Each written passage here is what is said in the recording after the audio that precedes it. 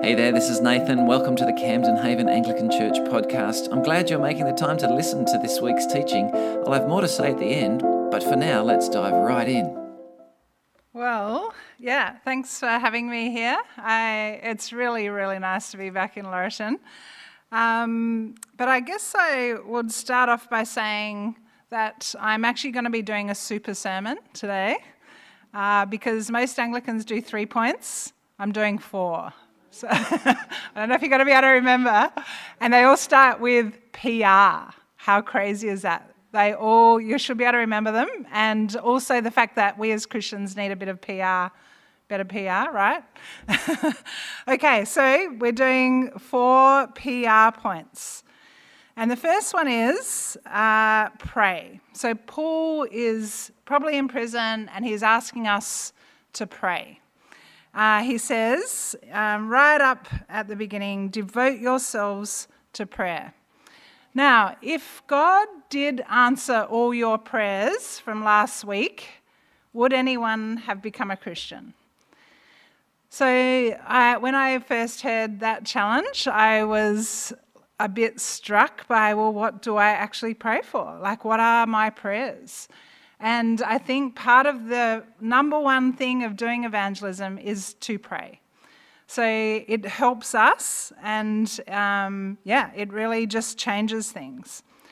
So it says devote yourself to prayer. So when you think of devote, someone who's devoted, what do you think of? Well, I think actually one of the things we really pray for is, one thing we see is someone who's 100% on, like really committed, right? And Paul is saying, devote yourselves to prayer. Now, I wonder why he would want us to be devoted to prayer. Well, actually, the thing is, it changes us. Praying helps us see this is not on us. So can I say, don't get stressed about evangelism. Our first thing is to pray. And actually, that's God who is going to be the one who answers that. And the thing is, after doing student ministry for 20 years, I worked as an evangelist. We saw quite a few people become Christians. And the thing, almost 99% of people had someone praying for them. So isn't that sort of exciting? That actually God has answered somebody's prayers. And in fact, I was just remembering when I was here, one of my friends from here became a Christian and he got baptized down in the water. And his grandmother had been praying for him almost every week. And so we've just recently had some friends become Christian. The wife recommitted and the husband became a Christian. And when I was talking with the husband, he said, his brother had become a Christian 10 years ago and he'd been praying every week. So evangelism's easy, right? Because actually all we've got to do is pray. The thing, though, is it says, devote yourselves to prayer, being watchful and thankful. Because actually, once you start praying, you start being watchful and thankful for what God might be doing. And we look at things through his eyes. We're going, what is God doing here? What can I see what God is up to and to be thankful? At uni, I was talking with this one guy who was obviously a gifted evangelist, and he'd done the course that I was running around evangelism. And he was just having conversation after conversation. And then later on the next year, I was chatting to him and he said, when I was doing your course, I just felt like I had such great conversations with people. And then I went on and did the Bible leading course and I just didn't have the same sort of conversations. I said, well, were you still praying? And he goes, nah. So actually praying affects us. So it changes how we see things and how God might be doing stuff. So we devote yourselves to prayer, being watchful and thankful.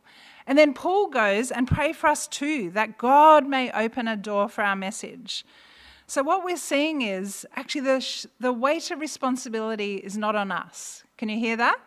It's actually God will open up a door for our message. And this is Paul praying, like he's a gifted evangelist. He is saying it's God who opens up the door. So do you feel a bit relieved? Yeah, but hopefully it actually means you want to pray. And I think for us is working out, if you're not praying for unbelievers, what are you praying for? And the course that I'm hoping that you end up doing is actually that every week you're praying regularly to see what God might do. And we're being watchful and thankful.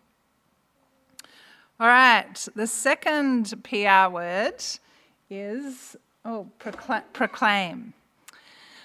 So, do we need to say anything about our faith? So if every Christian around the whole world decided that we would not speak about our faith at all, would people still become Christians?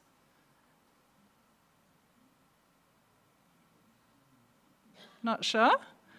Well, technically, yes, of course. It's God who does that. He helps people come to know him. It's his Spirit at work who helps them know him. So why do we need to proclaim? Because like in Muslim countries, there's a heap of Muslims who are seeing dreams, right? And they actually they meet Jesus through a dream and they become Christians. Why does God need us to talk about our faith then? Or does he? Well, actually he doesn't, but I'll tell you a story about a friend of mine who was a minister's wife. She had 4 kids. And she moved into a country town and she decided, do you know what? No one's going to want to be friends with me. Got 4 little kids and it's going to be hard. I'm not going to talk about my faith. That's one big blocker. And so what she did was for 2 whole years, she made these great non-Christian friends and she didn't talk about her faith. After a couple of years, one of her friends said to her, a non-Christian friend said, "Are you a Christian?" And my friend goes, "Yeah, of course."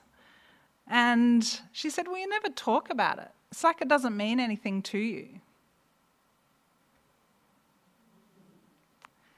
She rang me straight away.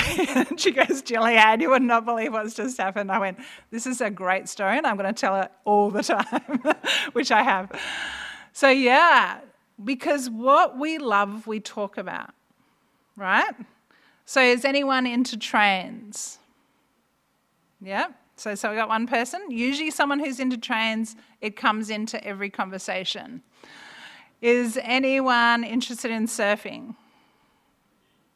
Okay, how often does that come into your everyday conversation? Most days. What we love, we talk about. So I think the thing is about proclaim is we have good news. We have really great news about Jesus. And you know what? It should be something that we just talk about because we love it. We love Jesus. And I think for us, part of it is, and this is what we'll do with the training this afternoon, is work out what is it that stops us from being able to proclaim our faith. Now, part of it is that we may proclaim the mystery of Christ. So verse 3, Paul says, "So that we may proclaim the mystery of Christ, for which I am in chains." And I think this is the thing that tricks us a little bit, right? Because it's a mystery. We're trying to talk about something that people just don't get. Have you had that, where you might be talking about Jesus and you feel like just a nutter? No? Or a weirdo. Like you feel like a weirdo talking about Jesus. And in fact, my brother, he wasn't a Christian growing up, but he ended up becoming a Christian when he was about 18 or 19. And we had many conversations with him about Jesus. And when he became a Christian, he goes, "I just couldn't understand why you love this person from 2,000 years ago. It just was weird to him." It wasn't until the Spirit was at work in him that he understood and got it. But actually, yeah, it is. It's something that is a mystery that we're trying to talk about. And I think it should be a bit of a weird thing. Bono from U2, he was talking about, and when I was listening to it, I was just going, this is amazing. So the reporter was interviewing him and he said, "Can you tell us a bit about your faith?" And Bono talked about Jesus in such a beautiful way. Like I was tearing up actually listening to it because I'm just going, this is such a beautiful way of talking about Jesus. It was simple. It was beautiful. And the reporter at the end said, I want to know this Jesus. And I just went, Bono would have totally 100% had to think about how am I going to talk about Jesus, because he would be asked all the time. But he'd thought about it in such a way that actually the reporter wanted to know more. At uni, I used to run a bit of an experiment when a first year came along, and I would say, tell us a bit about your faith, like what Nathan was doing to me. Tell us a bit about your faith. Seriously, it was the most boring thing I've ever heard. Every single time I'm going, why do we talk about Jesus in such a boring way? It's often because we've been told how to speak about him, but actually it needs to come from a real love of Jesus, right? Okay, so is this easy? Pray, you can do that. Proclaim, talk about the thing you love. This is easy, right? All right, okay. So maybe an indicator for you is, do I talk about my faith clearly? Can I talk about it in a winsome, beautiful way? Okay, we'll move on. All right, pray, proclaim, and prioritize. So then it goes on in verse 5, and it says, be wise in the way you act towards outsiders. Make the most of every opportunity. So this is, in the Greek, these are action words. These are be wise in the way you act towards outsiders. Make the most of every opportunity. It's actually moving towards. And I think for me, I've got to try and work out how to prioritize the non-Christians in my life, because it's really easy catching up with Christians. Like, it's so easy catching up with Christians, right? No? You don't love each other? A really great friend of mine was a missionary in Russia, and they came back, and we used to bump into each other at parties, and she's just such a godly, gorgeous woman. And the temptation after we caught up at each party was to say, let's have a coffee, like let's actually catch up. But she was working with Muslims, I was doing heaps of evangelism stuff. So at the end of each party, rather than saying let's catch up, what we would say was, see you in heaven. Because actually that's what we're going to do. We're going to spend eternity with each other. Actually, I want to be able to prioritize and put time in with my non-Christian friends. Now, of course, you need Christian friends to help you keep growing and being challenged and all of that. But actually, how much time do we invest in non-Christians around us? And I think what you'll find is it's probably a lot. Like, there are people all around you. There are the people that you catch up with at the coffee shop. Like, there's just all the time people that you're engaging with. And if there's not, can you create opportunities for that? And part of it is using the gifts God's given you. I'll talk about this afternoon. But actually, part of my gifting is leadership. And so actually being the president of our basketball club was just an easy thing for me to do. And it just gave me so many opportunities to talk with people. So I guess where are you already walking? Who are the non-Christians around you? And what can you realistically handle for your own sort of spiritual health and being engaged with people who aren't Christians? And if you're doing something already, just invite them along. Like, who could you invite into your sort of space? So it's working out what priorities you might have already and how much time you want to be able to give to people who aren't Christians. Okay, so pray, proclaim, prioritize. So could you prioritize some people who aren't Christians in your life? Yeah. Okay. Number 3 step, super easy. I don't know why I keep laughing, because actually priorities are a fairly important one. And every year sometimes I don't have enough non-Christians in my life, and I have to keep on praying, God, please provide me with more non-Christians. And he always does. Like, man, there's plenty. And so God keeps providing them. All right, the 4th one it's actually 2 PR words, prepare and practice. So you're just never not always good at evangelism, although there might be some people who are just good at this naturally, but actually you need to prepare and practice a bit. And it sort of is tricky to try and work out how you help people get good at conversations, because every conversation is different, right?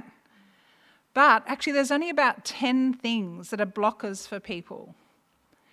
And how it's easy enough to get good at 10 things, right? To be able to answer the 10 blockers that people have. And in fact, when at university, when we were coming up to the same-sex marriage sort of conversation, I just went, wow, what about if we got every uni student to be able to have great conversations about this? Because nearly everyone said, oh, you're religious, what are you going to vote for? And I'm going, wow, why don't we make the most of that opportunity? So for a whole year, we worked with the students to work out how they could navigate that conversation to end up talking about Jesus. And I got message after message from students going, I just had the most fantastic conversation about that. Who would have thought? So actually just a bit of preparation and a bit of practice actually really does help in terms of how we can navigate conversations. And in fact, I'm already ready for a lot of these conversations. I'll talk to you about some of them this afternoon. But actually, it's easy enough if you're ready to go with those conversations. And it says in verse 6, let your conversation be always full of grace, seasoned with salt, so that you may know how to answer everyone. Now, for us to have conversations always full of grace, we need to be a bit ready, to be able to be gracious and kind. Seasoned with salt, we want to be a bit challenging, a bit witty, a bit thought-provoking. I put amusing, but maybe that doesn't quite fit in with the seasoned with salt. But actually, there's ways in terms of conversations, so that you may know how to answer everyone. We've got a great opportunity. Religion's on the nose at the moment. So people, if they find out you're a Christian, they will have an opinion about it.